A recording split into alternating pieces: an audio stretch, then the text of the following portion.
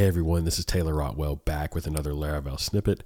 It is January 8th here in the office. I'm wrapping up another week of working on Laravel. And this week I'd like to just kind of review what we've been doing this week and give you an update on some projects.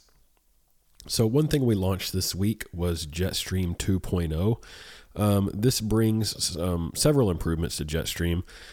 It brings some improvements to the inertia side of the stack. So all of the authentication views, like the login view, the registration view, the password reset view. In the first Jetstream release, those were all written in Blade because it wasn't super necessary for them to be written in inertia, and it just saved having to duplicate those views if I just wrote them in Blade for both stacks.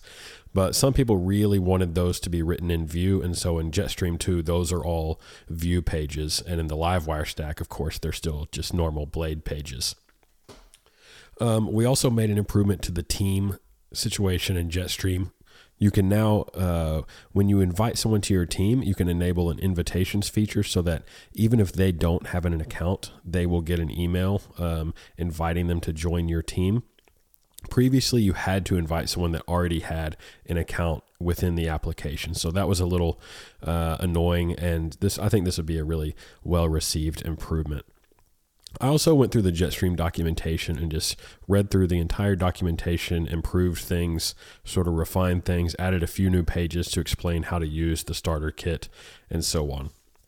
And of course, if Jetstream isn't your cup of tea, you could always use a more simpler starter kit, Laravel Breeze, which is kind of just basic Blade authentication views and no other extra features like Teams or two-factor authentication or API support or anything like that.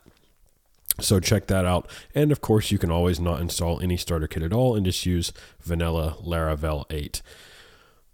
So that's the update on Jetstream.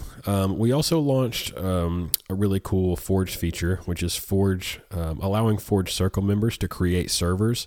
So really, this has been requested for years, a couple of years, where if you had a circle on Laravel Forge, and a circle is a place where you can share servers with your team members. Those team members couldn't create servers within the circle, but now they can. Mohammed shipped this feature this morning. This allows you to share a credential with the circle so that other circle members can create servers within that credential. That credential might be a DigitalOcean credential or an AWS credential and so on. And then kind of related to Jetstream, I wanted to give you an update on Spark. I've gotten quite a few questions on Spark, and some people are a little confused as to what the next release of Spark will look like.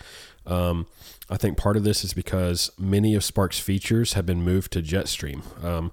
I talked about this on my Laracon talk earlier this year. However, not everyone saw this.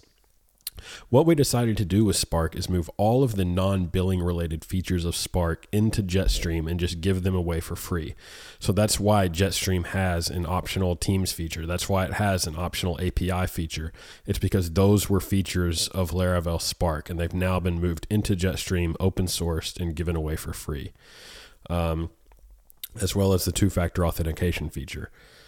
Now, that leaves Spark to only handle the billing side of its previous feature set. So that's really what we were aiming for. That's good. We wanted Spark to just be focused on managing the subscription billing portion of building a software as a service application or launching kind of your own startup.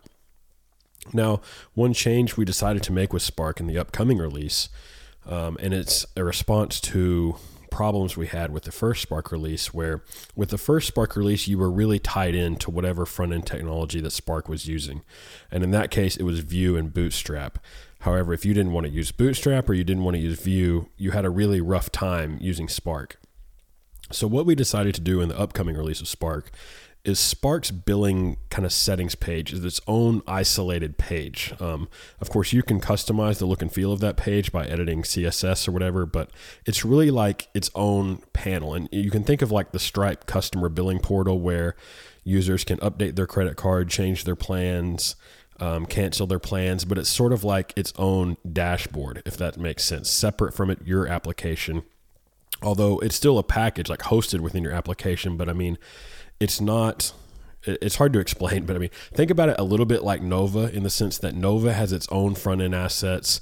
Nova doesn't care what front-end technology your application is using. It ships its own CSS and JS files. And the next release of Spark is very much like that. It has its own CSS files, its own JavaScript files. The next version of Spark uses Vue and Inertia and Tailwind on its own screen, but that doesn't mean that any other part of your application needs to use those technologies. Spark ships its own CSS and JS files that are included on that page. It doesn't use your application layout or your application's JS or CSS files. I hope that makes sense. It's kind of modeled after that Stripe customer billing portal. And of course, for the next release of Spark, we are trying to support 2 payment providers. The first one being Paddle, which provides, some benefits over Stripe and some drawbacks from Stripe. The benefits are, it serves as kind of a merchant of record, which means that, from your perspective, the only person paying you is Paddle. It makes your taxes quite a bit simpler. And if you're in the EU, they handle all of the VAT tax related complexity for you so that you don't have to worry about that. That they also support things like PayPal and Apple Pay. Of course, Stripe also supports Apple Pay, but not PayPal. And then, of course, we want to continue to support Stripe. I think that will probably be the second version of Spark we release. I'm hoping they release, close together. I don't think they'll release on the same day, but I hope they can release, within a month or 2 of each other. All right, so now that we've got Jetstream 2 out, I really wanted to get Jetstream 2 out before I really buckled down and finished out Spark. The Paddle version of Spark is, I guess you could say, essentially done. We're cleaning it up. We're writing tests for it. We're writing documentation for it. And once that is shipped, we will focus in on porting it to the Stripe side, which I don't expect to be too much work since we already have, of course, a really robust Stripe version of Cashier, and we have a lot of experience with Stripe, so that really shouldn't be any big surprise or complex for us. So yeah, that's kind of what we've been working on this week. I mentioned on Twitter that in addition to the Jetstream and Breeze starter kits, I also have a Next.js React SPA starter kit that uses a Laravel Sanctum authenticated backend. I'm not sure if I will be releasing this. There was just so much confusion around releasing 2 starter kits to begin with, and I really did not anticipate the amount of confusion that would surround those projects, being Breeze and Jetstream, and the amount of confusion regarding whether Laravel forces you to use these starter kits, which it doesn't. Laravel 8 doesn't come with any front-end opinions at all when you do Laravel new project or whatever. So I'm hesitant to add a 3rd starter kit into the mix, although, a lot of people have asked, how do I build an SPA that authenticates with Laravel? How do I set that up? And having sort of a canonical example of how to do that feels really valuable, but at the same time, I need to decide if I have the energy to actually, deal with the inevitable confusion that results from releasing yet another sort of application starter kit for Laravel. So we'll see how that pans out. I'm going to think about that over the next week or 2.